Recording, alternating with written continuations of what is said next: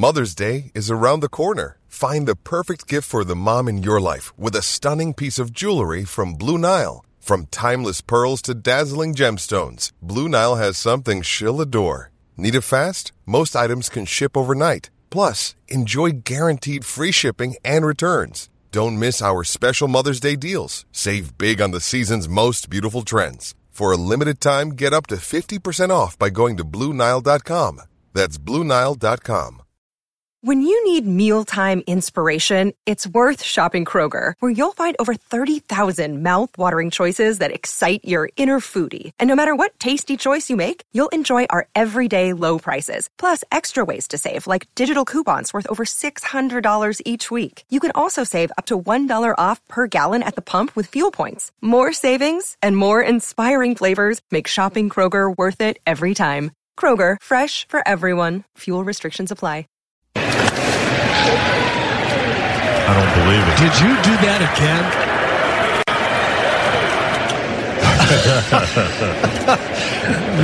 That's one of the best streaks. It's a streak of two, and it's one of the best I've ever seen.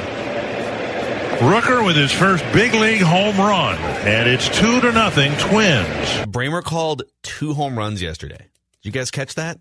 Yeah. He flat called the Sano, Sano home run. one, he said, is coming up. In fact, here's the Sano home run. High fly to left. Going back is O'Neill, and it is gone. It's a 4-run lead. One heck of a call by you, partner. Holy cow. And then before the Rooker home run, he goes, Brent Rooker's, and I don't remember the exact line, but it was like, Brent Rooker, probably not too far away from his first Major League home run. Literally, the ball is coming out of the pitcher's hand as he finishes that sentence. Dick had a great 2 games. It's great. Too bad the Twins didn't have a great 2 games. I would love to thank him, but I'm blocked on Twitter. So well, the Twins had one great game. Twins did. But we'll break it down just like we always do, like it is a football game. After we thank Federated Insurance for being one of our partners here on Mackey and Judd and also on Purple Daily. Federated has been around for over 100 years helping business owners in the Twin Cities.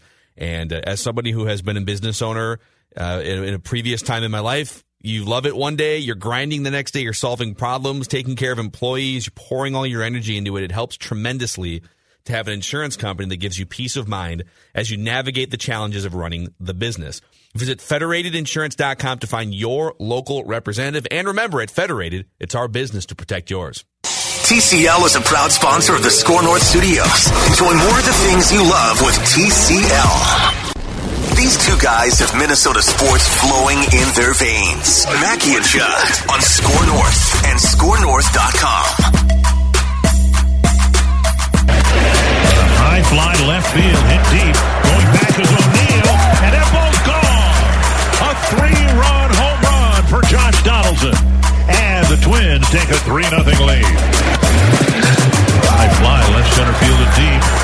And that ball's gone. A home run for Nelson Cruz. Number 15. Football. And welcome in to the Mackey and Judd Show. You can find us Apple, Spotify, and ScoreNorth.com. You can also find 2 of our YouTube channels. We have YouTube.com/ScoreNorthMN, which is, by the way, like, I haven't really filled you guys in on this, but we transitioned the old YouTube channel, the YouTube.com/ScoreNorth to Purple Daily Podcast, because it's Vikings content. It's Purple Daily. It's Vikings content.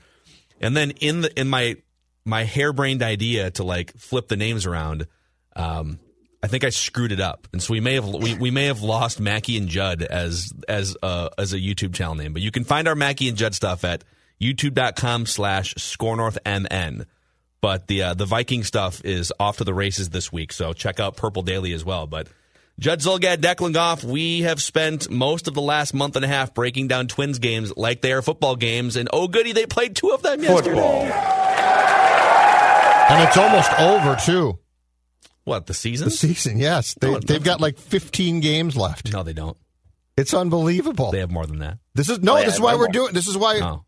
Okay, regular season games. This is why we're doing this. Is the point? I count. It's at least the regular 30 more season games. is almost done. At least 30. Until you get to the playoffs, the hockey. These are the hockey playoffs coming up. Let's see here. So they're going to play at least 2, 3. So that's 5. Could be a sweep there. 9. So they're going to play at least 13 postseason games. A high fly to left field, hit deep. Going back is O'Neill, and that ball's gone. run for Josh Donaldson. And the Twins take a 3-0 lead. High fly ball, deep left field. Donaldson has left the building. Here comes the rain shower. Where do you want to start breaking down baseball like football today? Football. I've got an entire page of notes here with arrows up and arrows down for game 1, for game 2, arbitrary thoughts from yesterday. Let's start with game 1 and a positive, okay? And I know that the 6th inning was not fantastic, but let's go to the first 5 of this second consecutive Jose Berrios #1 starter type of performance. For 5 innings. For 5 innings yesterday. 2 hits, no runs, 1 walk, 8 strikeouts. He came apart a little bit, or he started to come apart in the 6th, in part because the catcher had a pass ball, which eliminated a double play ball that he subsequently got, and then the catcher didn't stop a wild pitch, which subsequently allowed Paul Goldschmidt, the runner who went from first to second on the pass ball, to score from third. But the Berrios start, to me, gentlemen, was highly encouraging because it was a second consecutive really good start. And to go back to AMR, Karate Kid, I feel like Jose Berrios has cleared the mechanism. I feel like he's now pitching. Actually, clear the mechanism would be from. Oh, is that not from Karate Kid? That's the Kevin Costner. Oh, man. The baseball movie? Yeah. Oh, I thought it was Karate Kid. You're right. No, I think you're right. For Love of the Game, which, by the way, not as good. We should review that movie. Bull Durham. It's not that good. It's fine. It's an attempt. The Costner moved a pitcher from catcher. Bull Durham is damn near perfection. Okay, I apologize. It fits, though. I feel like Berrios has. So Phil said, I think it was after the start that Berrios made, and it was not a disaster, but he made a start at Target Field against Pittsburgh where the Twins got off to a pretty solid lead in Berrios' pitching, and I think Phil's point, correct me if I'm wrong, was, okay, dude, it's the Pirates. Just go out there and shove and be done. And instead he's lost the zone at one point and clearly couldn't locate his pitches, and it became an unnecessary struggle compared to what it should have been, okay? Mm-hmm. I feel like these last 2 games, in the 6th yesterday, he tired a bit, but he didn't look mentally worn out. And it felt like the location of the majority of his pitches, even when he missed, was not this, oh my God, I can't find my spots here. These last 2 outings for Berrios now make me say, without a question, he is in my top 3 guys who start in that playoff series, because when he pitches like this is the guy who I think we all agree might not be a true ace type of pitcher, but he's damn good. Yeah, I mean, I will say that the 6th inning matters. I agree. It definitely matters. But this is all a step in the right direction compared to what we saw. How about that? Yep, and those 5 innings were marvelous. I would say that the total package of those first 5 innings yesterday with Berrios, you had Donaldson with the 3-run home run, Cruz with a home run. It was the most satisfying 5 innings of Twins baseball of the season so far. Just they just absolutely, and the Cardinals are a good team, not a great team, but that's not a pushover team. But they absolutely choked out the Cardinals from an MMA standpoint in the first 5 innings, and then they had to hold on for dear life. And they're probably lucky that it was only a 7-inning game because the Cardinals were coming on strong. Mm-hmm. But yeah, I think 3 of Berrios' last 4 starts have given you some hope that he has turned the corner here, and he is at least going into some sort of a hot stretch that you can then ride when the playoffs start here in about 3 weeks. And by the way, speaking of the playoffs, the Indians and the White Sox both lost yesterday. So the Twins pick up a half game by just splitting a doubleheader yesterday. And the current league standings, actually, let me pull up the MLB.com version of the standings because they're the only website apparently that Why are they the only one doing this right? Are they the only one that sort of gets the formula because it's theirs? I don't know. All the other ones, it's like the secret sauce of standings. Everyone's just confused. I'm confused. So yes. the Yankees lose again yesterday. The wheels have come off. The Yankees are now 500. They are still clinging to the last wild card spot, only a half game up on the Orioles and a game up on the Tigers, tied in the loss column with all 3 of those teams. So the Orioles and the Tigers are basically neck and neck with the Yankees.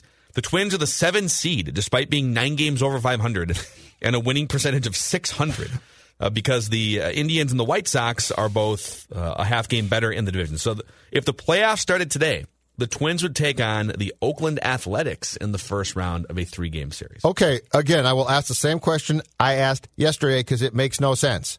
Why did they not just go with the top 8 records? Like, what is the reason to say the Twins being where the Twins are is just silliness? I think they're trying It's like Gary Bettman made this up. It's weird. I think they're trying to reward division winners so that... Okay, I get that, but the second-place teams have no business being rewarded. Yeah, it is weird. I don't have any justification. Let them fall where they fall, and then let's go play. But the Twins being a wild card and being one of the best teams, win percentage-wise, in the American League is, for lack of a better term, just stupid. Yeah. Hey, we do have, I should mention, too, we have Write That Down predictions coming up in, about 20, 25 minutes here on the show. But before we get to our next topic here in breaking Twins down like they're a football team, let's do it again right now. You're football. If they play the A's, 3-game series against the A's, who are your 3 starting pitchers in order, now that you've seen another start from Berrios? Declan. I still roll with Kenta Maeda for game 1. I think it's pretty obvious he's still been the team's ace. I go with Kenta Maeda to start. Second, I probably roll with Michael Pineda. I'm probably still going with him, even though it's just 2 starts and a small sample size. I think you're going to go with consistency. You're going to go with a hot hand, so I think Pineda gets game 2. And then it's Jose Berrios for game 3, whether that's the rubber match or whatnot. I still think Jose has done enough to earn the start. How long he goes is probably the bigger question because, like you guys said, he was marvelous through 5 innings. Wheels came off the bus a little bit in the 6th. They let him go over 100 pitches. And I think it'll most likely be Rich Hill or maybe even Jake Odorizzi. Like, if he comes back and he's healthy, you could still slap him with as a swingman to Berrios too. Odo's a wild card here. We'll have to see what happens with Odo. I see what you did there. Wild card team, wild card pitcher. I like that. Genius. I know. That's good. So here's what I would do now. Radio professional. Podcast professional too, by the way. Here's what I would do now. YouTube professional too now. It's great. So I would go. I'm not sure about that. Pictures scare me, dude. I'd go Maeda number 1. Mm-hmm. Berrios number 2. Pineda number 3. Okay. Not because I think Jose Berrios has officially become I still don't trust him. I think he's excellent, and I think there's a chance he could throw a no-hitter in his next start. Okay. But I also think that there's a chance he could get into any sort of big game and just get knocked out after 2/3 of an inning. That's just the type of pitcher that he is right now. But I want something a little bit more stable in game 3, and I think Michael Pineda, if you get to a game 3 in the first round and it's do or die, I would feel more comfortable with Michael Pineda in that spot. He just seems a little bit more chilled out and just sort of comfortable with, not that he can't also walk like the first 4 batters that he faces, but I just think he's a little bit more cool, calm, collected. He's been around for a decade, and he's Big Mike. He's the big chill.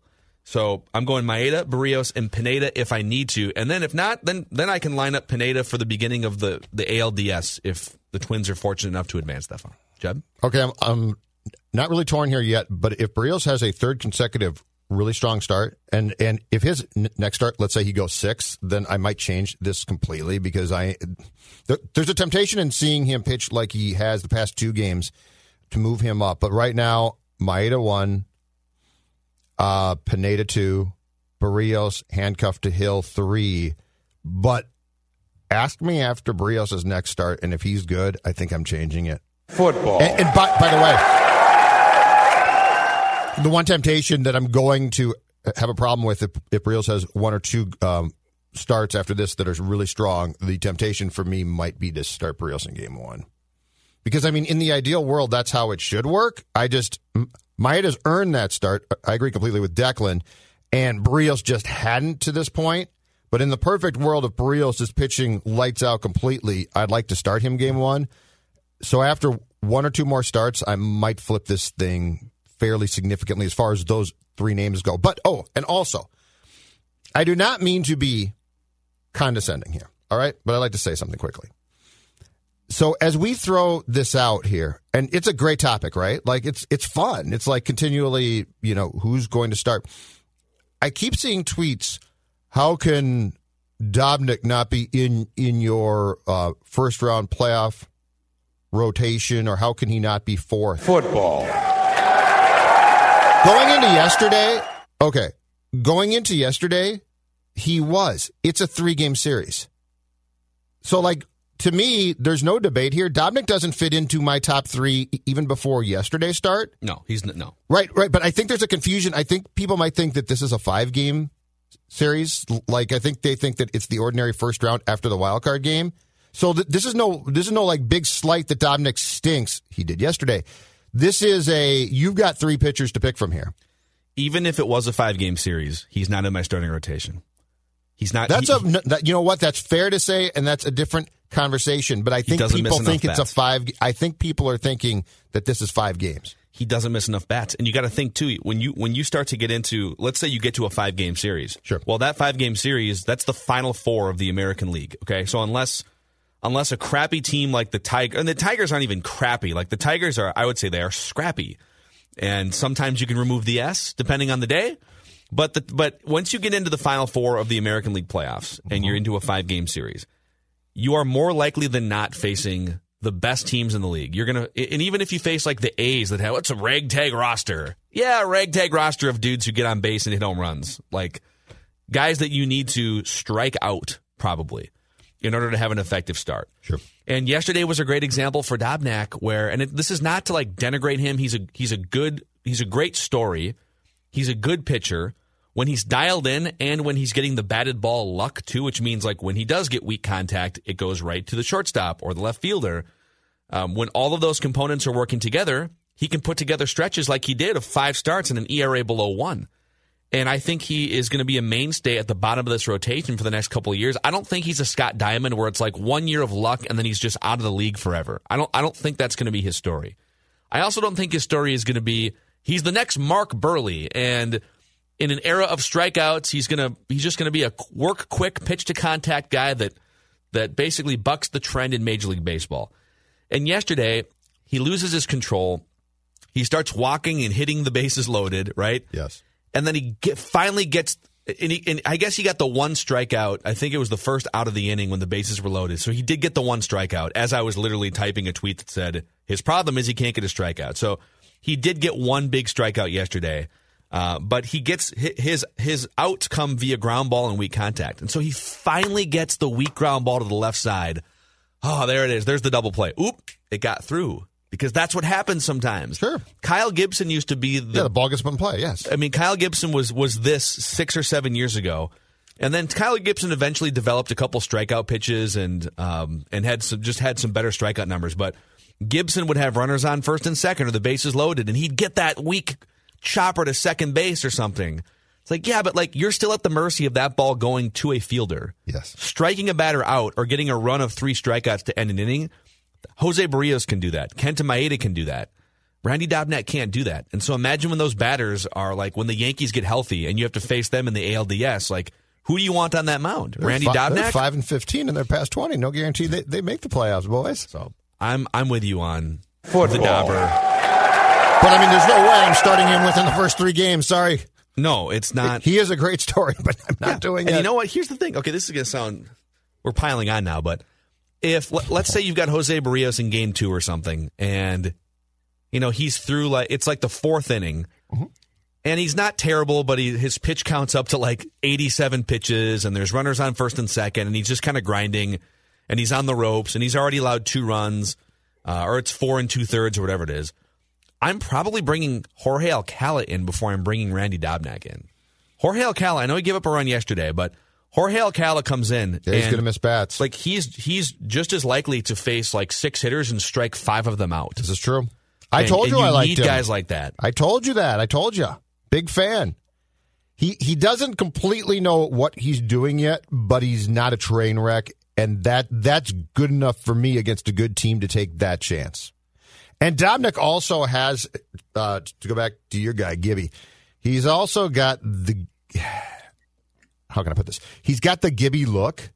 Like when that ball gets through, he gives you that.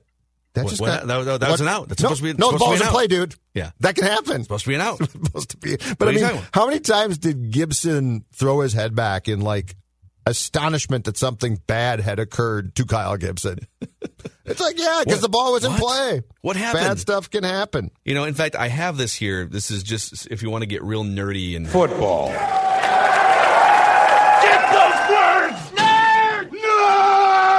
Because I think there's probably people who listen and say, "Well, an out's an out." Like, what are you complaining about? What do you care if it's a ground ball or if it's a strikeout? Like, why do you even care?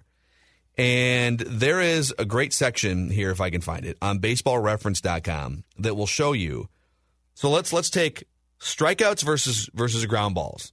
A strikeout literally has the word out in the name, because once you get that third strike, there's a 0% chance of that batter. Well, I should take that back. If it's a wild pitch or something, there is a depends on who the catcher is. It depends if the catcher can block the ball correctly, and some catchers can and some can't. There's a 0.03% chance or whatever, but basically there's a 0% chance that batter can now reach base. It is a strikeout. If you get that ground ball, like Dobnak did yesterday, oh, there it is, bases are loaded, but I got that ground ball, okay? In Randy Dobnak's career, 23% of ground balls go for hits. Mm-hmm. So you're spinning that wheel. 23% of ground balls that he allows go for hits. And you might say, yeah, like when he gets a ground ball, there's a 3 out of 4 chance that it gets converted to an out. Mm-hmm. Right. But there's a 1 in 4 chance that it scores 2 runs because he couldn't miss a bat. So that's the reason why I'm not like down on Randy Dobnak, but yesterday was an example of if his control's not great and the ball's not going to the shortstop, then he's going to give up a cricket football. So. All right, what else? What else can we break down? All right, I got a question. So I'm going to come with a complaint, but I've got a question off that complaint, and I think I've got the solution. And this is in the weeds, geeky. It's a short-term fixed problem, okay? But we are in the midst of an incredibly short year. Right now, the starting catcher for the Twins, Ryan Jeffers, is a young man, just getting his first chance. But he's got fresh legs, and he's got youth, and he's got everything that you would want for a guy. And it's not like it's September in real life, and he's really worn down, okay? In the 5th inning of a recent game against the Tigers, Rocco pinch ran for Rooker, who he considered to be a liability in right field in the 5th inning of this game with Jake Cave for defensive purposes. So he basically said Cave's faster on the bases, but then probably more importantly in the top of the 6th, he's going to go in and play right field and be an upgrade on Rooker. And he was right about that. It seemed a little bit early, but he was still right in the sense that Jay Cave is an upgrade. Why, until Garver gets back and Astudillo starts a catcher, why are we subjected to Astudillo catching the final 2 innings of any game in which he plays? Jeffers can go, but I mean, it's the solution, right? Ryan Jeffers, who's fresh as a daisy, fresh as can be, can go into every one of these games in the 8th or 9th, or in the case of what we saw yesterday, in the 6th and 7th, and catch the final 2 innings of every game. Why on earth wouldn't you pull the trigger on that move? Because Willians Astudillo behind the plate is an enormous defensive liability. I mean, if you think he's fun to watch, though. He runs on the bases and his helmet comes off. No, and I'm not. He's La Tortuga. I'm not robbing you of the turtle. I'm not robbing you of the turtle. I'm robbing you of the turtle in the last 2 innings of any game. What do you mean? He made a snap throw to first base yesterday that was completely unnecessary. He almost got he's showing off the cannons. Yeah. He's been tucked away for a year and a half. The pass ball allowed Goldschmidt to walk to second, eliminated a double play, and then a wild pitch, which Barrios, I believe it was Barrios at the time, bounced, and you've got to block that. I mean, what? But I've got the solution, Rocco. You're worried about Brent Rooker. I think Willians is, to make a perfect Teenage Mutant Ninja Turtles analogy, Willians is more of a Mikey Angelo. Like, he's a fan favorite, and he can do a lot of fun things. Cowabunga, dude. But you need more of a Donatello behind the plate, which is more of a Ryan Jeffers type, Alex Avila type, who is a defensive-minded guy, and unfortunately, Willians is more of Mikey Angelo with those nunchucks, man. Thank you. I have no idea what you just said. Analogy. I have no idea, but it sounds good and it sounds appropriate. And yes, that's all I'm asking for. It's a 60-game season, man. Give yourself a chance. If you're going to replace Brent Rooker in right field, replace La Tortuga behind the plate in the final 2 innings. He can't catch. Yeah, I don't disagree. I mean, there was a couple. Yeah, he's also a bit rusty. He just hasn't caught in the majors for a while, and so. But he's not a good defensive catcher. He's not a good defensive catcher, and there's certain things you take for granted when you watch the Twins, and then if you see something out of the norm, it's like, oh wow, that was a ball that got to the backstop that I haven't seen get to the backstop in a while, because the Twins have had reliable defensive catchers behind home plate. And I would even say, like, with the pitch framing, Ryan Jeffers is a great pitch framer. They've worked with him. No question. When I see, like, Williams Astudillo and some of these other, like, opposing catchers will take these pitches on the corner and just butcher them, and the glove will go flying out of the zone. It's like, oh, Ryan Jeffers is great, and Mitch Garver has been pretty good at framing up pitches too. So you take those little things for granted sometimes. Football. You brought up Brent Rooker's name here. We should break Brent Rooker down too, because he looks great at the plate. He hits his first Major League home run yesterday, and Dick Bramer nailed it. I don't believe it. Did you do that again?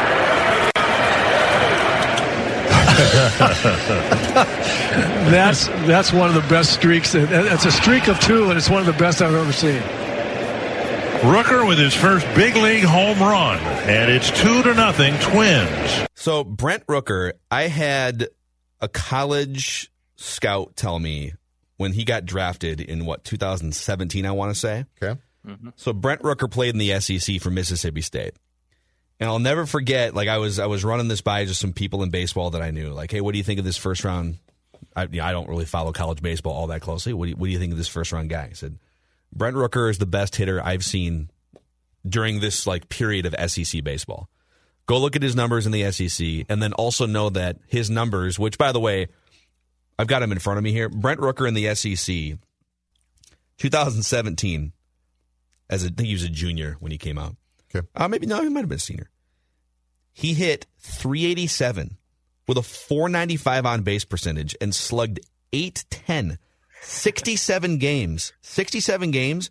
He had 56 extra base hits and 82 runs driven in. And a lot of that damage was on Friday night, where in the college baseball world, Friday night is number one starter night in the best college baseball league. So you're facing like the big boy pro prospects, and he's mashing these guys on Friday nights. And so this person told me, who follows college baseball way closer than I did, that of all the guys you've seen in the SEC come through from, like, you know, the early 2010s all the way through, from Pete Alonso, Andrew Benintendi, Dansby Swanson, Alex Bregman, all these dudes come through the SEC, that Brent Rooker was the best hitter. And he's now emerged, and we get to see him for the first time. And he had good minor league numbers, and he finally started to click last year in AAA. But when you sometimes, like, it's one thing to kind of watch a guy and look at the numbers as he's climbing up the minor leagues, but then when you actually get to watch a guy against the major league pitchers for the first time, he looks so comfortable and in his element. And, like, if you were to just plop someone on planet Earth and say, hey, this is baseball, you don't know any of these players, and you don't know, like, who Mike Trout is or any of this, just you have to judge this based on who looks the most comfortable doing what they do. Mm-hmm. And he's, like, in the top 5 on the roster for me right now. And maybe I'm overreacting, but he looks so comfortable at the plate. You're going down a magnificent path, one of controversy, one of something that Rocco would hate the question, but it absolutely has to be given some thought. When Max Kepler comes back, does Brent Rooker move to left field on a semi-regular basis? Because Rosario's good, but game 2 yesterday, he had another idiotic game. The attention span is waning. I'm not saying do you bench Rosario full time and be done with him. I'm not saying that, okay? But do you have to give thought to the fact that Rooker can't DH because Cruz does, and Cruz is great? Do you give thought to playing Brent Rooker semi-regularly in left field? Here's where I would take – I love that you brought this up, because my knee-jerk answer is, I mean, Max Kepler's on a 6-year contract.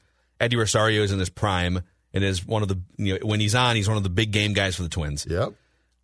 I would amend what you just said to say against left-handed pitching, I would put Brent Rooker in there. That's my yeah, exactly. I would let Brent Rooker feast on left-handed pitching. Okay.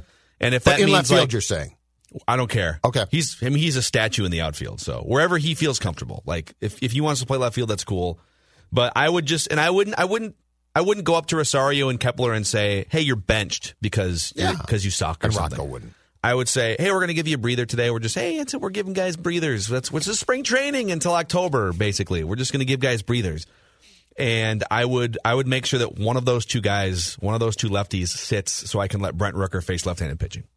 Sounds fair to me. And then when the playoffs come around, then you have to make a big boy decision. That's what I'm. Yeah, if right. you feel like, wow, Brent Rooker is the best option against a tough left-handed starting pitcher, or a tough left-handed reliever as a pinch hitter in the 5th inning or something. Like, if you have to make a big boy decision, then we'll cross that bridge when we come to it. But I would definitely let him face left-handed pitch. Yeah. I like the idea. And I believe if you check out Kepler's stats against Southpaws this year have been awful so far. So, you could justify that one. I would just rather have Kepler in right, and I'd rather try and hide, if I could do it, Rooker in left occasionally. Yeah, he's not very fast. He's not. He is a defensive liability. He could probably play first, but you're obviously not going to come to that conclusion with Sano playing first. He is a defensive, and the poor guy had, as I said a couple days ago, had not played right field since the Cape Cod League, and the Twins parked him there, and it was quite clear that it was going to be an issue. So I would probably lean on career numbers or like a 3-year sample more than I would rely on just like 6 weeks of this season. But Max Kepler against left-handed pitching so far this year, he's batting .111 with 1 extra base hit in 41 plate appearances. So he's 4 for 36. He has drawn 4 walks, only 8 strikeouts, but he can't hit lefties this season. Correct. Eddie Rosario against lefties. So it's funny, if you just look at batting average, Eddie Rosario actually hits .271 versus .236 against righties. So Rosario's batting average against lefties is actually better, but he can't hit for power against lefties. Rosario, in 50 plate appearances against lefties, has 2 extra base hits. So his hits are just like flares and ground balls, or like stuff that isn't going to be, flirting with like a crooked number. So, yeah, I like the idea. If you have a chance to put Brent Rooker up against left-handed pitching, then feelings be damned. Football. We got a couple more minutes here. All right, I'm going to throw one at you and allow you to expound. Just some words here. Trevor May and gaming. You think it's an issue? No. Every time. Now, Trevor May has struggled of late, but every time he does, we get a text from Phil being like, it must be a Fortnite day. Or as I said, asteroids yesterday. I said, is he playing Little Miss Pac-Man? Is he playing Donkey Kong? Trevor May and gaming, Phil. I told you, I think we should start streaming our live Tetris sessions just to see if we can get people to. I'm going to fire up the Game Boy today. It's going to be great. It's going to be great. Yeah. I did see there's a live stream today. I am 90% kidding. 10% wondering. Was he thinking about Fortnite? Just a little bit. Was he thinking about video games? Just a little bit there. I don't know. He has like all the tools to be this lights out amazing reliever, but then he just like can't locate his fastball sometimes, and then falls behind, and then has to groove a pitch, and he just gives up home runs in spurts. So I think for the Twins to actually do damage in the postseason, both him and Taylor Rogers have to be dialed in, because as we line up this starting rotation, really none of these guys you can't rely on any of these guys past the 5th inning. If Maeda, Pineda, and or Barrios and Rich Hill, if any of those guys give you something after the 5th inning, it's a bonus. Like, I think the goal should be 2 trips to the lineup, and then we'll kind of take it from there. Pineda might give you 6 strong, but yeah, I think that the Twins' philosophy is probably, from their standpoint, of the bullpen use, which you just said. And so you'll have to be patching 4 innings in every single postseason game, if not more. Here's the thing I don't get about May. I never know when it's coming. Like he'll have these stretches where he locates his pitches really well, and you think to yourself, okay, it's clicked, right? And you think to yourself, okay, now it's just going to sort of, it's not always going to be smooth, but it's going to be, for the most part, pretty effective. And then he goes through stretches like he has, I think it's his last 5 appearances, Phil, where he just loses it and gives up home runs. Some of that's just like everything's high. Life as a reliever, but yeah. Well, sure, but it is weird. It's weird that the problem with him is the unpredictability of when the stretches are. So when most guys come in and struggle, it seems like they struggle for, I don't know, an outing or 2. May goes through definite stretches career-wise where he's good, and then there's 5 games where he's not good. Yep. And then you get concerned about that and think, is something wrong here? And he'll come back the next 5 and be absolutely fine. And that was actually the thing with Barrios yesterday. It's like with May and Barrios, it's basically, are they locating their fastball? If you're seeing fastballs sail high and out of the zone, then those guys are screwed. And Barrios yesterday was just dialed. Like, if he wanted to hit that 4 spot, which they call the low and outside corner, then he could hit that yesterday. All right, we got one of our Write That Down callers calling in here. So we're going to transition to a Write That Down session and an accountability session as well. Most sports talking heads make predictions, then hope you forget about how wrong they were. But not Mackie and Judd with Rami. This is the big leagues where we own our terrible predictions. Write this down. And keep track of each other's batting averages. Write it down. You like writing things down. It's Write That Down with Mackie, Judd, and Rami. Write this down. Write it down. You like writing things down. That's right. Welcome into the most exciting 30 minutes in sports talk. Or something like that. Wow, that's quite the tagline for us. I'm not sure. I like it. Not sure if that's what it is, but we are the only only most incorrect. Show. How about that? It's definitely the most incorrect. Yeah. Sports talk in town. Yeah, speak for yourself. Yeah. The most accountable sports talk you're going to find in the country, because we are the only show that actually keeps track of our predictions in the form of batting averages and home runs.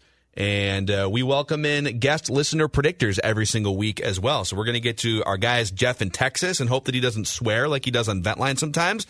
We love Jeff in Texas. And Jeremy as well. But before we get to our guest listener predictors, we have to go through the carnage. Write this down. Write it down. You like writing things down. Declan was off last week. So, Declan, you had a Byron Buxton rest week last That's week. right.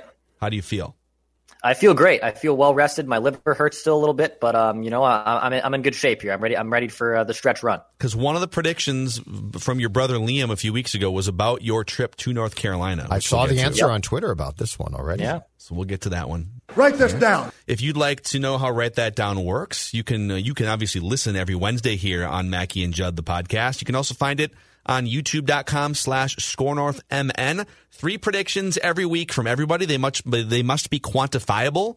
We keep track of batting averages and home runs. And then listeners, if you want to participate here, you can just send me a DM on Twitter at Phil Mackey, and we'll get you scheduled here for sometime in the next 2 or 3 months. Write this down. All right, let's see if I can work this computer here. Accountability session time. Judd Zulgad, you said the Colorado Avalanche will win the Stanley Cup. Yeah, I did say that, and they didn't come close. No, they did not. They got beat by the Stars in the, I was going to say the second round. Is it the third round? No, it was second round. Second round. It was the second round. Okay. You got it right. Game 7, overtime. Yeah, that's tough. It's always tough when that happens. Jonathan Harrison, last year's defending batting average champion, had nothing come off the board. Tough week for Manny Hill. Manny Hill said Andrew Wiggins will be the most improved player in the NBA and will finish with a scoring average of 23 points per game or more. It was Brandon Ingram was the most improved player in the NBA, and he was already pretty good. So he said the Bears would sign Mitch Trubisky to a contract extension this offseason, not the 5th-year option, but an actual contract extension. Unless that happens in the next 2 days, I don't think so. Rami Makloff. He said the Bucks are going to win the NBA Finals. Oof. That's one of the more aggressive failed seasons in NBA history, right? I mean, they were like, by every measure, the best regular season team. They ran away with that portion of the schedule, right? Yeah. The regular season, they were incredible. Oof. Giannis. But Rami redeemed himself. He said over a year ago that his friend would not join a boating club by the end of 2020 summer. He had a friend that visited him that is not an old man, has some money, and said he's going to join a boating club. I remember I filled in for Jonathan when I did this, and he told me to put this exact words, his friends that visited, and that's not an old man. And I texted Rami this morning now that, summer officially has a couple more weeks left, but basically Labor Day is the end of summer. I said, did your friend ever join that boating club? He goes, nope. Yeah! So Rami gets a point. Wow. Rami back on the board. All right, I said, let's see here. Did we miss Judd? No, we got Judd. Yep. I said Kirk Cousins will walk back his comment in some form, the mask take with Kyle Brandt from last week. And this is where I need your guys. I said I'll leave it up for you guys to rule here, Judd and Declan, and potentially even our guest listener predictors. All right? So Kirk Cousins said, quote, to the media, what I was trying to say back then, admittedly, I probably wasn't as clear as I would have liked to have been. And then he went on to clarify. Mm-hmm. To me, that's walking it back. Yeah. But then he doubled down. It's very murky, dude. It's very, very murky because he basically said, you didn't get what I said, and I still believe what I said. Because he also has part of the quote is, I still believe what I said. I mean, let's do this. Can you punch up the bottom one there? Sure. Can you punch up? Let's see here. Yep, he's punched up. All right, there we go. Just want to make sure we got our guys here. We got Jeff in Texas. Can you hear us? Yep. And Jeremy, can you hear us? Yes, sir. Okay. All right, let's just get the whole. We got 4 jury members here. Judd, continue your case. So you're saying that he's not walking it back. I'm saying he tried to clarify what he said without walking it back. It's very murky. This is a tough one, man. Okay, the rest of the quote is, so I'll read you the full quote. Kirk said, "What I was trying to say, what I was trying to say. Yeah. Admittedly, I probably wasn't as clear as I would have liked to have been. But what I wanted to say then, and what I would echo now, is that while the virus does not give me a great amount of personal fear, there's still great reason for me to engage in wearing a mask and social distancing and washing my hands as frequently as I can, following the protocols that have been set in place. Obviously, to be respectful and considerate to other people, which is very important, but then to also be available for all 16 games this season." So the hubbub was about, if I die, I die. I don't care about COVID. Yes. And he's saying, Well, I don't care personally about it, but I'm trying to stay healthy for football. I'd say it's fine to take the point. Well, we'll go around the room here just for fun. So my contention and my prediction was that he would walk back his comments in some form. So Jeff in Texas, do you think he was walking his comments back or no? Yeah, you got to have a definition kind of. I think of walking back as Drew Brees, but, I mean, he did clarify. I'm okay with you getting the point. Okay. He did address it again, so I'm okay with you getting it. All right, Jeremy, what's your vote? I'd say he walked it back as well. I mean, he tried to clarify in typical Kirk fashion. Although you should have said clarify. I probably should have said clarify. The wording should have been he'll clarify, because he definitely clarified. I think if you said clarify, I think that would have been a home run. Because you did it immediately that day. Because you called it precisely. Yep. I think this is definitely a hit. He definitely walked it back, but it's most certainly not a home run. Yeah. So take the hit. Yeah. All right, we'll take the hit. We'll take the hit. Okay. However, I said Tyler Duffy. Man, I love me some Tyler Duffy, but I said he would allow 3 earned runs or fewer this regular season. He's only allowed like 5, but. And then I had a parlay. I said the Lakers would beat the Bucks in whatever version of the NBA championship is played if the season resumes. And, well, the Bucks are making that difficult because they just got beat. The listeners, oof. Bloodbath for the listeners here today. Let's see. Simon T. said Wiggins will win NBA Most Improved Player.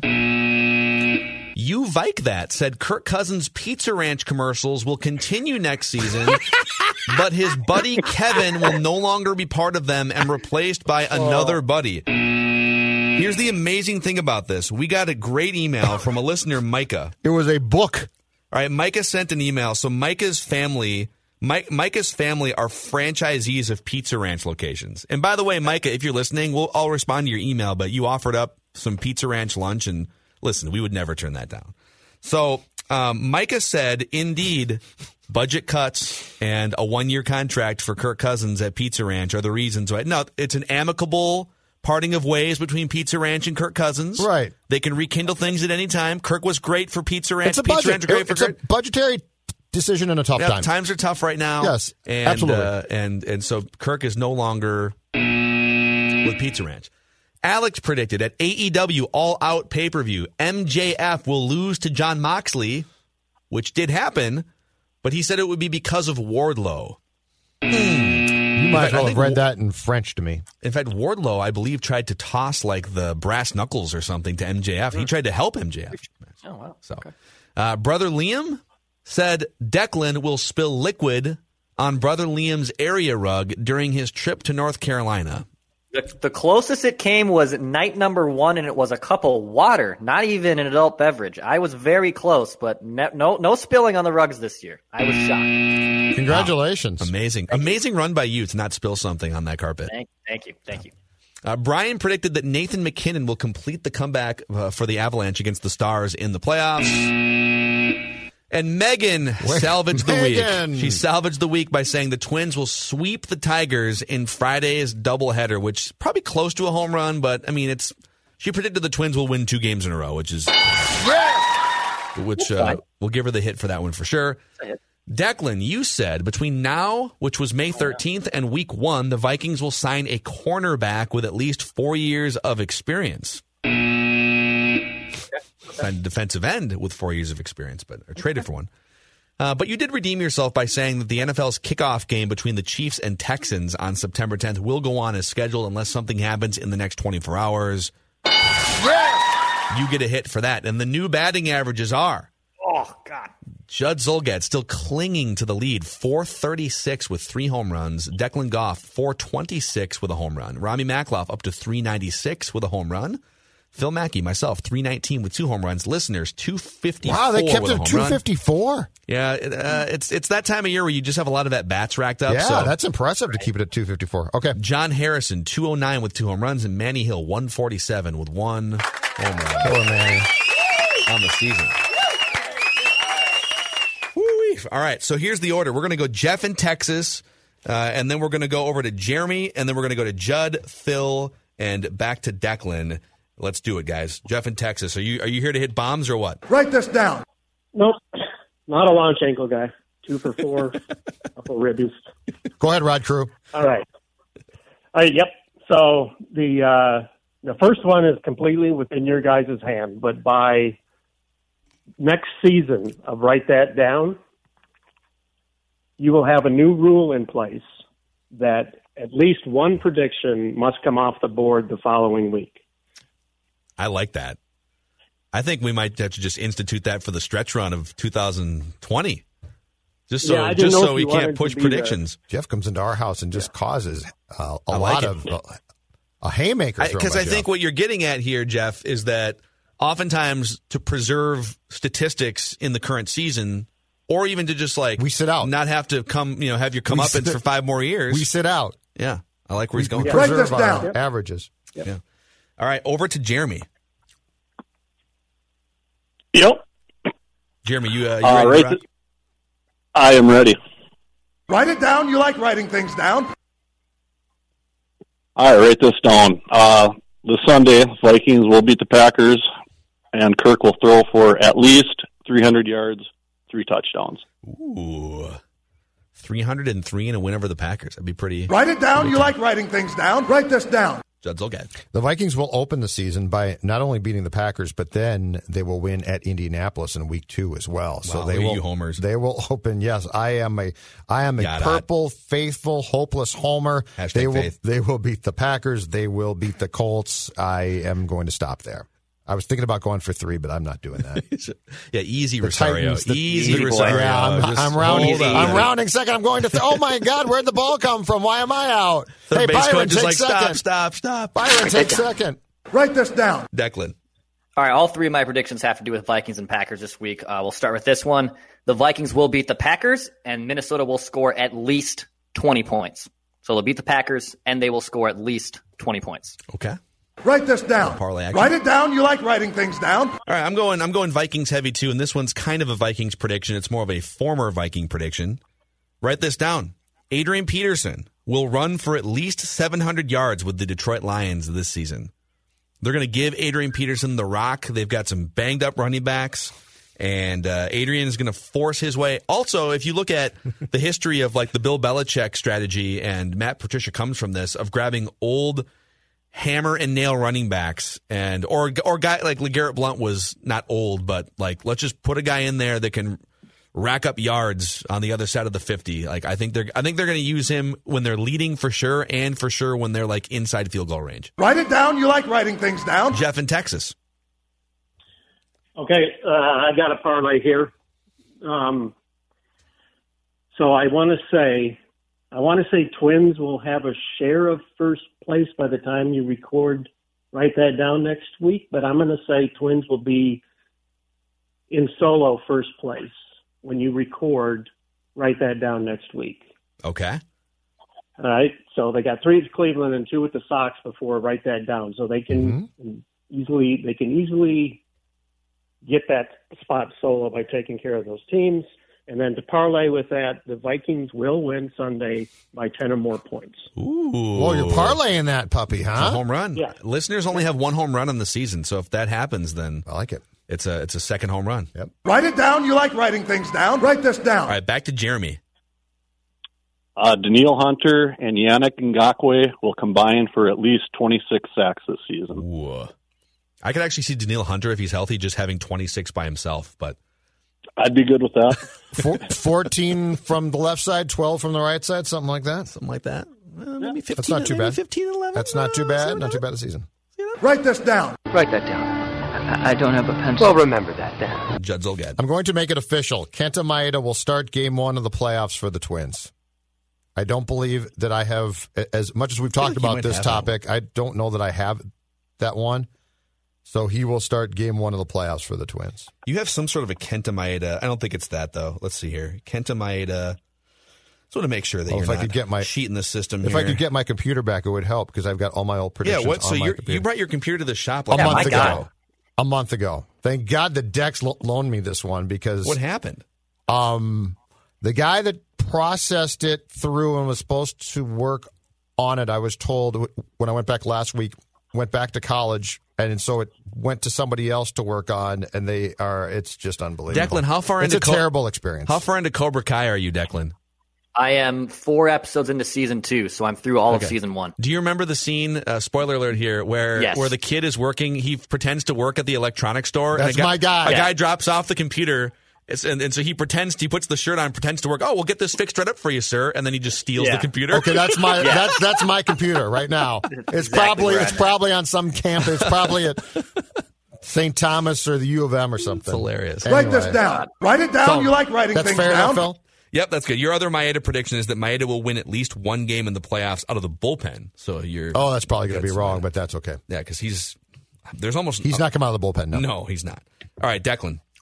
All right, Aaron Rodgers will throw only 1 touchdown pass against the Vikings this Sunday. Only 1 touchdown pass against the Vikings. So exactly 1 touchdown pass. Exactly 1 touchdown pass against the Vikings. Okay. Write that down. Write this down. All right. Write this down. Yannick Ngakoue will set a career high in sacks this season. New career high in sacks for Yannick Ngakoue in a Vikings uniform. Write this down. Write it down. You like writing things down. We go back to Jeff in Texas. Your final prediction. Okay. I got a 3 parlay here. Whoa, Jeff, dude. I love Jeff. Oh, he's swinging for the heels, baby. Yeah. So the first pick taken in this year's NBA draft will not be on the Timberwolves at the start of the season. Okay. So whoever's drafted first will... Okay. All right. Will not be on the Timberwolves. Dalvin Cook will get an extension before the end of the year. Okay. And your Dallas Stars will be in the Stanley Cup playoffs. In the Stanley Cup finals? Yeah, in the finals. Yeah. Got it. Okay. Gotcha. For this year. Okay. Write this down. Write it down. You like writing things down. Jeff has come out That swinging. takes a lot of guts right there. Jeff just gave us 3 separate on their own standalone. Write that down. As one parlay. It's great. Yeah, that is some good guessing right there. You got to have grapefruits the size of Texas in this game sometimes. Jeff, since you have this platform here, would you like to thank anyone in your life that got you to this point? Oh, you guys. I miss you guys so much on the radio. I mean, every morning I had you guys on, getting me through the day streaming on my phone. And I got so much questions.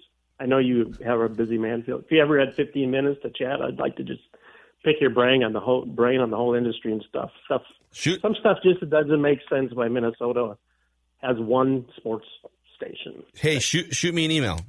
Actually, do this. Okay. Shoot me an email, pmackey@scorenorth.com. And since you're on the line, why don't you ask one question?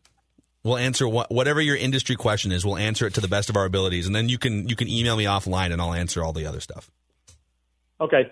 So, yeah, I don't understand. Here in Dallas, we have 2.5 decent sports talk radio shows that go dusk till 9, 10 o'clock at night. Great. They both get enough ratings and all that. I don't understand how really one bad morning show up there can hold the market. I mean, I'm not 16. I'm 56. I don't want to listen to, sure, middle school stuff. I just didn't get it. I didn't know, like, what the hell happened there that the whole format got changed and everything, because it was all good programming all day. So two things on the Power Trip front. I give those guys credit, and that they have, whether you like the show or not, they have done an unbelievable job building an audience. And by the way, they've been building an audience for like 20 years. And Superstar Mike Morris was a huge part of that for the first 10 or 12 years. And I think they deserve a ton of credit for just cultivating and building this huge audience. And so whether it's your cup of tea or not, I mean, it certainly resonates with a lot of people on the Texas front in terms of, because I know you guys, it's the ticket, it's the fan, and then there's like an ESPN radio, right? So the problem in the Twin Cities compared to other markets, when you get into like the top 5 markets, and Chicago is one of these, they have 2 AM sports talkers. AM radio has bigger audiences and oftentimes has professional sports partnerships to boost their audiences. And, part of the issue with 1500 ESPN and then with Score North was it's on AM radio, and AM radio is not, outside of like WCCO, it's not the healthiest in the Twin Cities from an audience standpoint. And we don't have a Vikings partnership. We don't have a Twins partnership to help boost audience. And so we took the digital play, and we were building something awesome and continue to build something, I think, great when it comes to Mackey and Judd and Purple Daily. And hopefully we can keep pushing forward once COVID officially subsides. But we had an uphill climb in that we didn't have a lot of the built-in advantages as other FM sports stations here and around the country. But we said, let's push the rock up the hill anyways. And we were gaining some traction. Then COVID hit. And so that's why you saw all the changes that were made on May 1st. So, okay, that makes sense. But shoot me an email. I'll answer questions. pmackey@scorenorth.com. And nice predictions, Jeff. Yep, thanks, guys. Cool, man. See you, Jeff. All right, let's go, Jeremy. Write it down. You like writing things down. Write this down. Jeremy, fire away.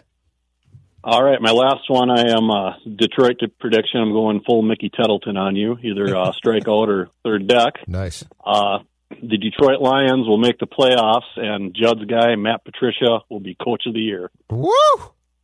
Wow. Those are Judd's head would explode. Just bold predictions. Mickey Tettleton, just the bat dangling by his side, ready to hit one a of the bomb. great stances, man. Mickey Tettleton, great stance. Tettleton and Cecil Fielder just Write this back down. to back. So, Jeremy, you've done an awesome job today. Since you have this platform, is there anyone that you would like to thank in your life that got you to this point? Well, I got to thank my wife and my 2 boys, my parents, and I just appreciate the job you guys have been doing. I enjoy listening to you every day as much as I can.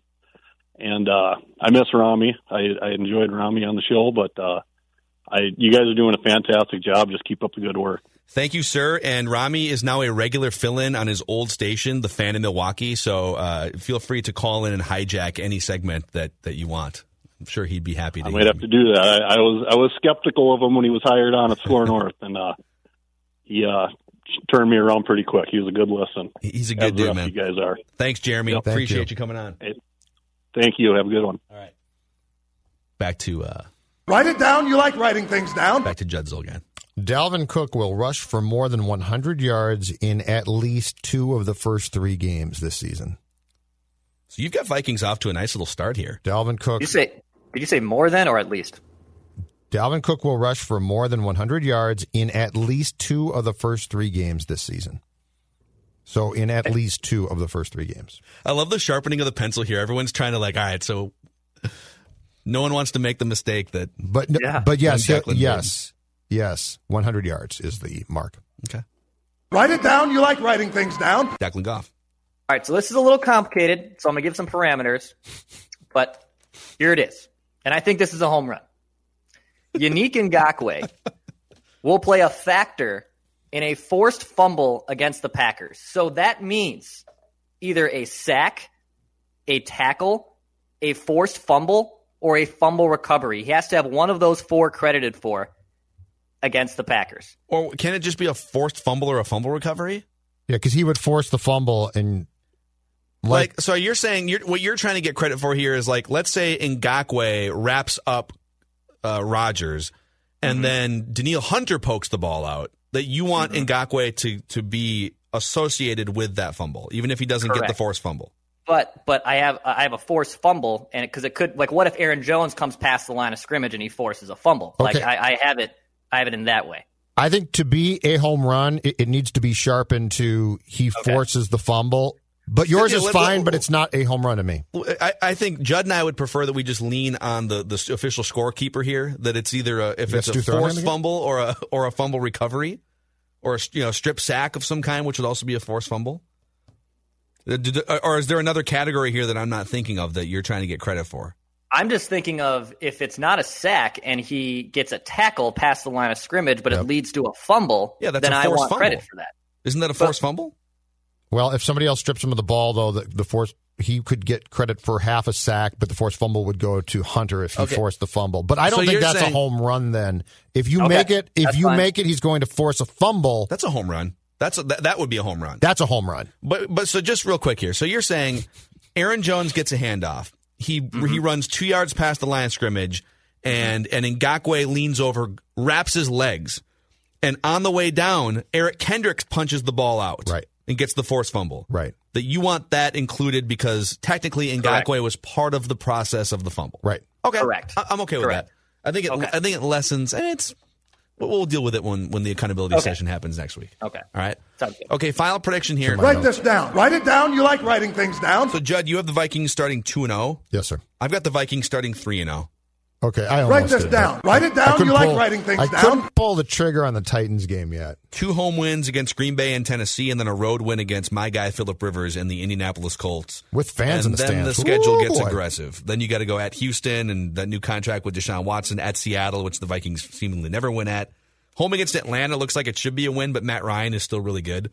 And then a bye week. So there it is. Write that down. Predictions for the week, boys. Write this down. Write it down. You like writing things predictions were really solid today. That's one of the best weeks of listener predictions we've ever had. They came with a lot of. I love the fact that the first guy, that Jeff, his last prediction was essentially 3 separate predictions themselves. Yeah, he wasn't here to screw around. No. It's good stuff. No, that took some. That was very, to quote the old 1500 ESPN, that was very ballsy. It was very ballsy. Ballsy. All right, before we wrap with Ricey here, gentlemen, last night something significant happened. Jimmy Butler, I actually think this might be the first time Jimmy Butler has ever made it to the Eastern Conference Finals or any conference finals. Because I don't think he was a part of, if he was not a significant part of the Bulls team like 9 years ago that went the deepest during their Tom Thibodeau run. So Jimmy Butler helps the Heat in 5 games over Giannis and the Milwaukee Bucks. It's the first 5 seed or worse to get to this point in the playoffs, I think, since like 2013 or 14, the Memphis Grizzlies got to the conference finals. So, Judd, your thoughts on Jimmy Butler finally getting what he wants. He forces his way out of Minnesota and then gets sick of Philadelphia, and he works his way to Miami, and he's the man on that team, and he's surrounded by a bunch of good young players, and it seems to be working. That formula crashed and burned in Minnesota. Yeah, it didn't quite crash and burn in Philadelphia, but he just didn't want to be there anymore. I feel like he got out of that before crashed and burned. So your thoughts on Jimmy Butler taking his brand of team building to Miami in the Eastern Conference Finals? So I'm very torn here because I hate how he did things here. Like, I didn't think it helped. I thought it was counterproductive. I thought it was completely self-serving. He was brought here to help and essentially just decided across the board, these guys, they don't care. And look, you know what? If this had been a Wiggy thing alone, I'd be like, Jimmy, okay, I get that, right? But how do you look at Cat? And I get that he might not have the DNA as far as trying to win that Jimmy Butler does or wants. So I get that part of it. But how do you not look at that talent and think, I'm going to change this? Like, I'm going to do it in a productive way, too. I'm not going to go to a practice after I have not shown up for training camp and mock the entire team. So I'm very, very torn here. I thought it was confirmation of the fact that he is not a great guy and hard to play with, that he forced his way to the 76ers, and then it sort of went south there. Same thing. So I'm conflicted here because I didn't think that he would necessarily have this type of success. He has, credit to him. Here's thought 2, though. because I was thinking about this last night. What's the difference here? Because NBA players, for the most part, in 2020, guys, and this is not surprising, but a lot of them are who they are, right? Like Cat is not this unusual, oh my God, he doesn't care and everybody else cares. Now, Butler is wired differently than that, and I completely get it. But again, what's the difference here? And I came back to one thing. I think it's very simple. I think it's coaching. Eric Spoelstra's really damn good and has been for a long time. And we can say all we want, and it's been said, well, he had LeBron. Of course, look at that team. Yeah, but you got to manage that team, and you've got to know how to do it. And you've got to know how to appeal to different alpha personalities, because if you don't, they will bulldoze your butt and you'll be done, right? Tibbs thought he did, but he really didn't. No. Brett Brown, who just got fired by the Sixers, clearly didn't. And so I guess the piece that I find in this entire thing with a guy that I consider to be a belligerent bully in Butler having the success is the fact that it does make sense, because he went to a place where there was the one thing that doesn't exist here. I think it might eventually, but it sure didn't with Tibbs, and it almost certainly did not exist and does not exist at this point in Philly. Infrastructure with a leader who knows how to play the Jimmy Butler board game, basically. You have, Judge Zulgad, you have nailed it. It is Eric Spoelstra is the reason why this works, and Pat Riley is the reason why this works. Pat Riley is probably the George Washington, Phil Jackson's in this mix too. If you had a Mount Rushmore, a cliche Mount Rushmore of ego management coaches in NBA history, it's Pat Riley with the Showtime Lakers in the 80s, and then those aggressive, egomaniacal Knicks teams in the 90s.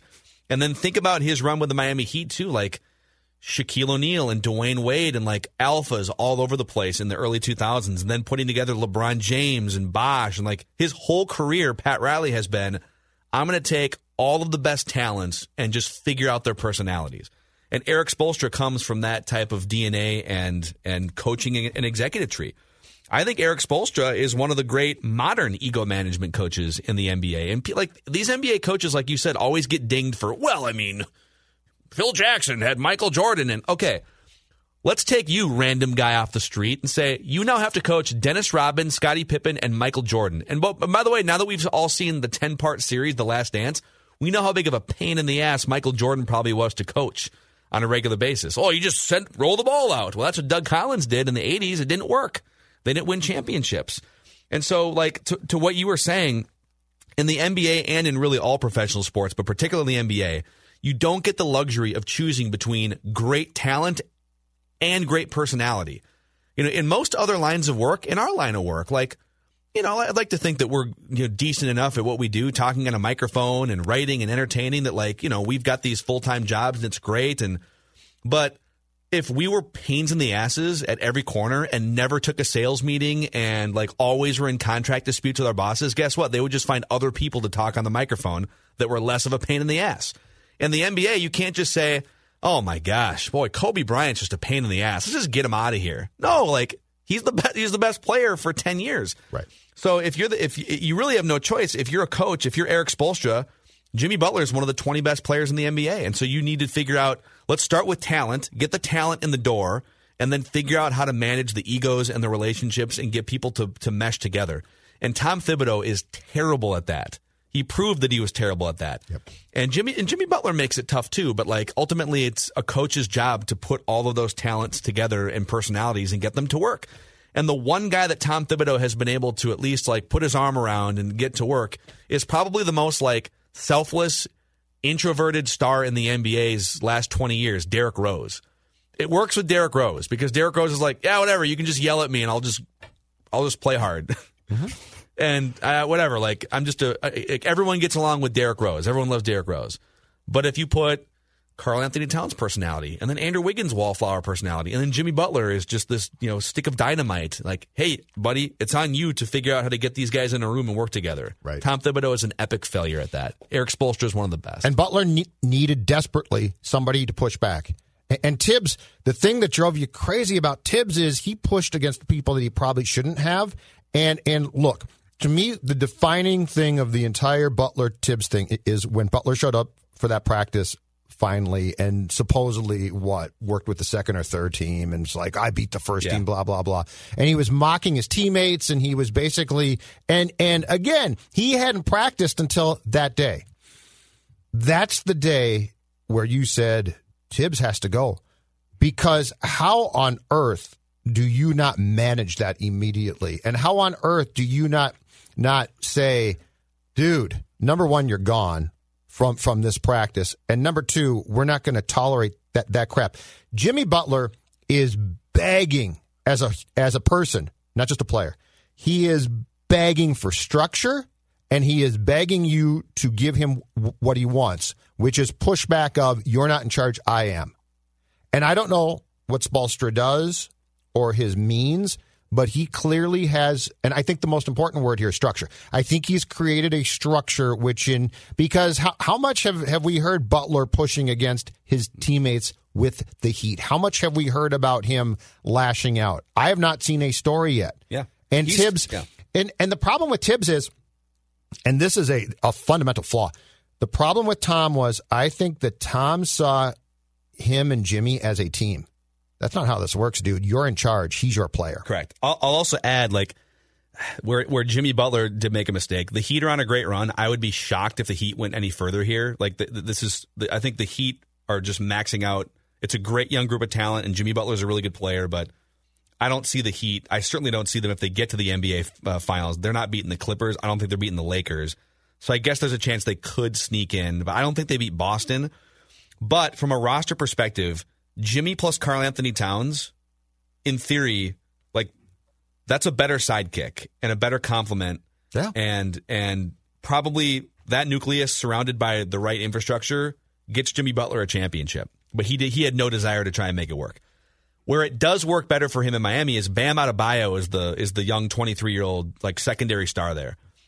Very different player than Towns. He doesn't shoot, but he's one of those workmanlike. He's going to get you 15 to 20. He's going to get you 10, 15 rebounds. He's going to throw the ball around. Great Piston.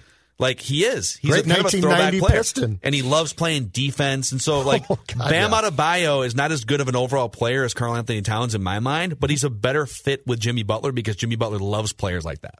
Sure. So, but it's a trip to watch him, and he's fun to watch. Jimmy Butler is a fun player to watch. And he was fun to cover. Yeah. But somebody had to control him.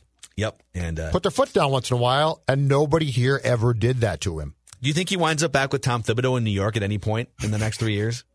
Not unless Miami's the place that he wants to be. Not unless he's a broken down completely. If he tore his knee up or something and dropped off substantially, then yes. But beyond that, no. And how on earth is Tibbs going to work with the Knicks, working for any team that's owned by Dolan? It's going to be amazing. How is this going to work? It's going to be hilarious. But damn it, I want the Knicks to be good, you guys. I want the Knicks to be good. It's more fun. The NBA is more fun when the Knicks are good, and they haven't been good in, I forgot. Is it 50, 20 years? Is it really? I forgot what it was like when the Knicks were good, and the NBA's been damn good. Well, it was Jeff Van Gundy's teams, and they didn't 20 play, years ago now, and they didn't play attractive basketball. But it's more fun when they're. I mean, the Garden should be rocking, and instead they've just become a complete joke. Yeah. So, and I guess the Nets have a chance now with Steve Nash as their coach. Yes, they do. Let's get Patrick here. A high fly left field, hit deep. Going back is O'Neal, and that ball's gone. A 3-run home run for Josh Donaldson.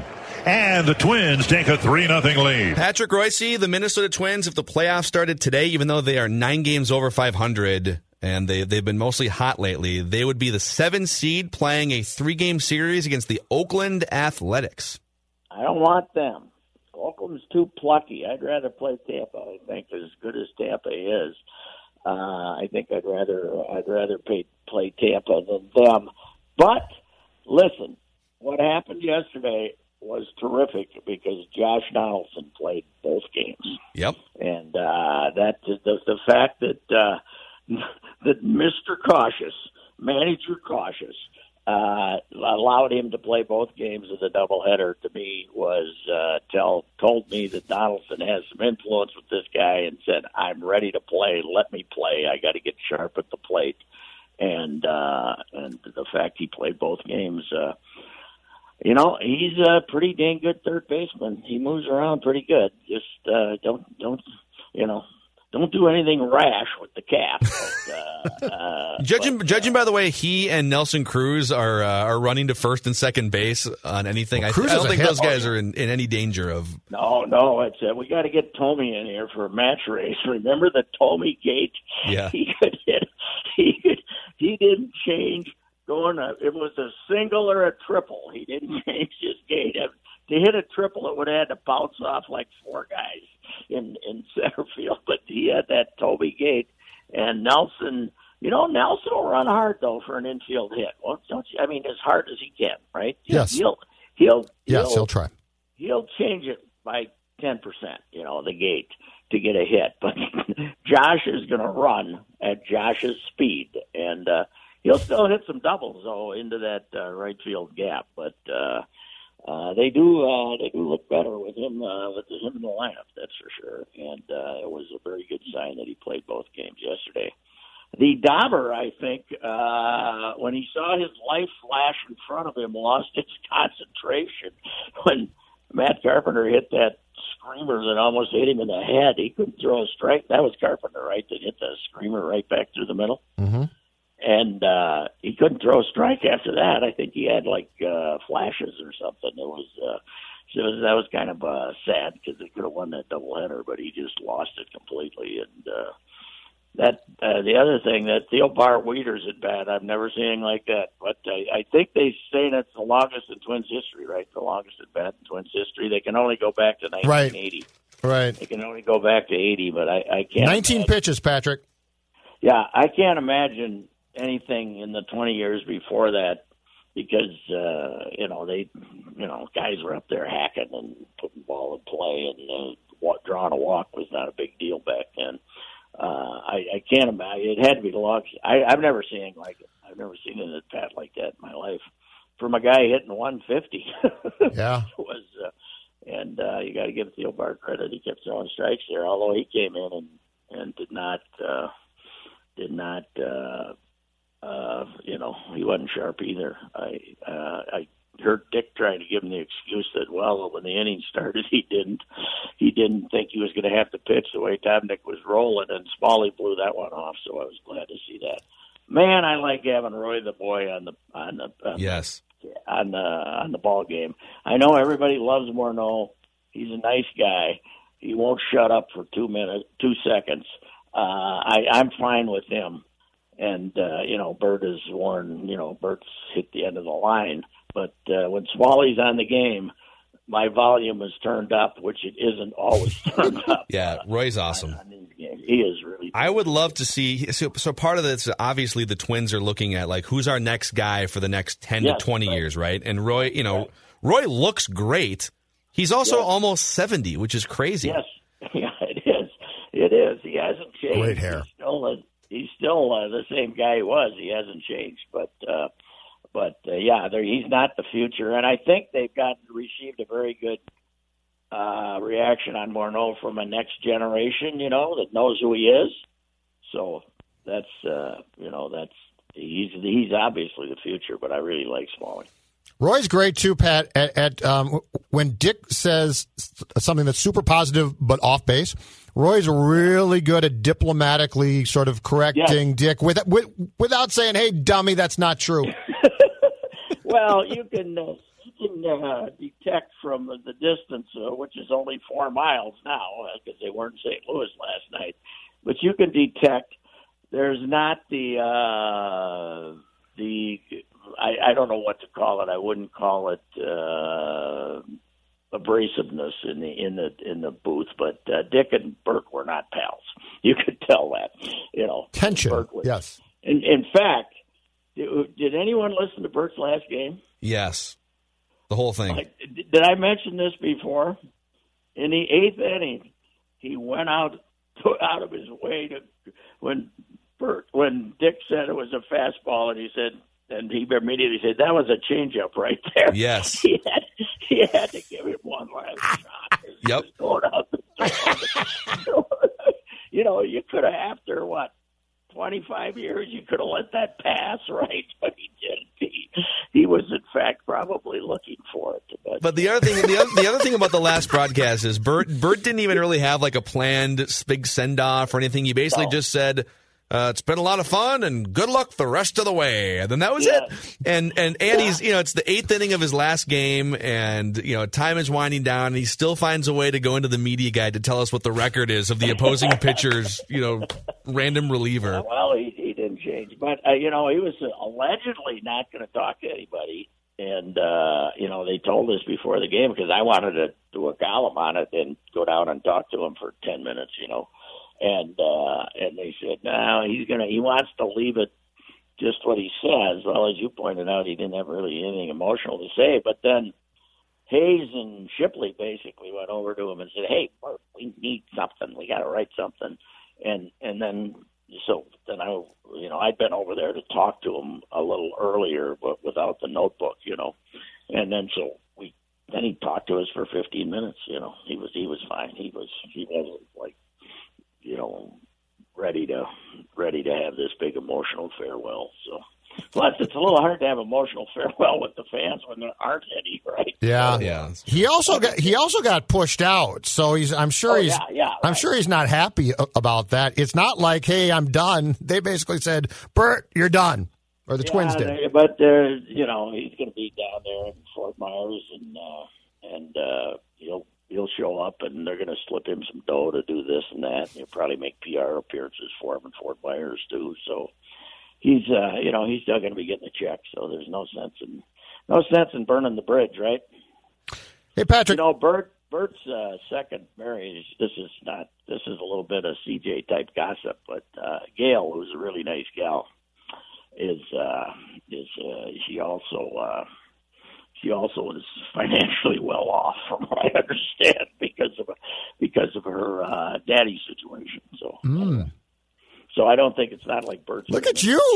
Look at you, page 2 of the Star Tribune in the Metro section. Well, back in the old days, Sid would have reported that. Reckless speculation. Royce, about town, man about town column. I like this. I think that the rumor is Daddy had a lot of car dealerships, and Gail was the only child. So anyway, that's nice. Don't be surprised if Bert is rich. Question for you, sir. Can you tell me, why on earth aren't they going to seed the 8 teams in each league by record? This whole thing of it being the wild card, it is. Why? I mean, I can see putting 2 teams from each division in there, but why not just go 1 through 8? Is this because they don't want teams from the same division to play each other? Is that it? I don't know. Maybe that's it. I can't. It just makes no sense to me. How are they going to seed? I mean, they're going to seed them 1, 2, 3 first, right, and then 1, 2, 3 second. So yes, that's how it's seeded. Yes, 4, correct. 5, 6 second, and then 2 correct. wild cards. It's really so. If the Twins are 8 games better than the Blue Jays, second place team in the West, or the Blue Astros, Jays, yes, they're still going to end up being the 7th seed. That is. I know. You know why? It's baseball. They could screw up a 1-car parade. We used to use a different word as how they could mess it up, but they could screw up a 1-car parade. Why not just do it? This is completely different. Do it the simple way, 1 through 8, and if it ends up the White Sox playing the Twins, so much the better, right? Yes, I agree. In fact, you know what I'd do? I think maybe I would play the 3-game series. I guess you can't if you're going to have the 2 wild cards in there, but I would have the 3-game series between 1 and 2 in each division is what I'd have. Maybe have the 2 wild cards play each other too, or something like that. But it's stupid. 1 through 8 is the way to go. So are we sure there's going to be pods or not? I hear people writing about it like it's going to happen, but they haven't announced anything yet. Yeah, I would think that they would have to have that ironclad by this point. I mean, there's 3 weeks to go for travel arrangements and everything you'd have to do. Why don't you send a text to our guy Mike Herman and see if he's been told to book travel and hotel and.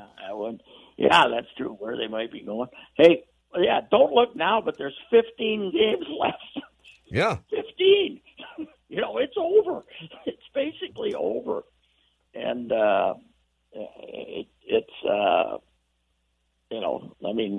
they haven't announced anything yet. I don't know. You think they're trying to figure out where to put teams, and they don't want to put teams somewhere where they're not, somewhere where there's not going to be a team in the playoffs. I don't know. I think that's what they're trying to do. Yeah. But again, to your point, Patrick, it's baseball.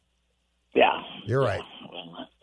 But I do. The more you think about it, really, if you're going to let one virus case stop you from playing for a week like it did with the Phillies, then you probably have to go into the bubble, don't you?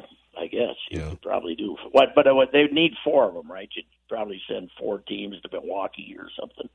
This is the Phil Mackey plan that was laid out 4 or 5 weeks ago. I think they're going to send the American League. I think the plan is to send them to California and to send the National League. Last thing I saw was to Texas. Okay. Oh, let's get down there. Yeah, let's get down there in Texas. And, there's no problems down there. No. It's perfect down there. No one's going to get sick. TCU's only got about 700 cases from the first weekend. Those Christians, don't they know it says Christian? Texas Christians? Stay in your room. Stop partying, you idiots. Royce for college president. Yes, right. Here's your college president, Patrick Royce. You morons. Hey, so what's going to happen here? Now the trumpeters and everybody's putting all this pressure on the Big Ten. Are they going to now try to play in late October or something? I mean, what's going on here? What if the other 3 leagues start playing and not having serious problems that are able to we play? already had one game. Yeah. Was that what you just said? There's a game for this upcoming weekend. Yeah, that just got canceled or delayed. Yeah, because it was going to be the SEC, the non-conference opponent, right? Louisiana Tech. Yes. That's what it was. Had an outbreak. Yeah. Well, look at the numbers. God almighty, a lot of these. TCU and SMU played the other night, and there's like hundreds of cases on their campus. So, I love it. I love it. It's football, man. We've just decided who cares at this point. Just whatever. Yeah, right. Yeah, it's football. Football season. It's time for tailgating. It's the great, and I'm a full believer in it, by the way, though. But we have now decided putting this little thing on your head, and if you're not burning up, you can come on. Football. This little temperature machine that you can buy for about $30 is now determining. I mean, right. I think the highest I've been driving around in a convertible is 100 degrees outside. And I go in there and I'm 97.4 every time. Pat, 98.6. I was led my whole life to believe that was my temp. It's BS. I'm never that high. I'm 97.3 to like 97.7. That's cool. it. Judd's will get cool as a cucumber all the time. Y'all lied to me. Plus, I think these machines are down to about 2 degrees down, too, right? I don't know. It seems like everybody's running a little cold. Ice water in Judd's veins all the time. Yes, that's right. Never a man to get worked up about anything. Nope. All right, Pat, we're going to talk to you tomorrow. A little bit of a shift this week. We'll talk to you tomorrow, all right?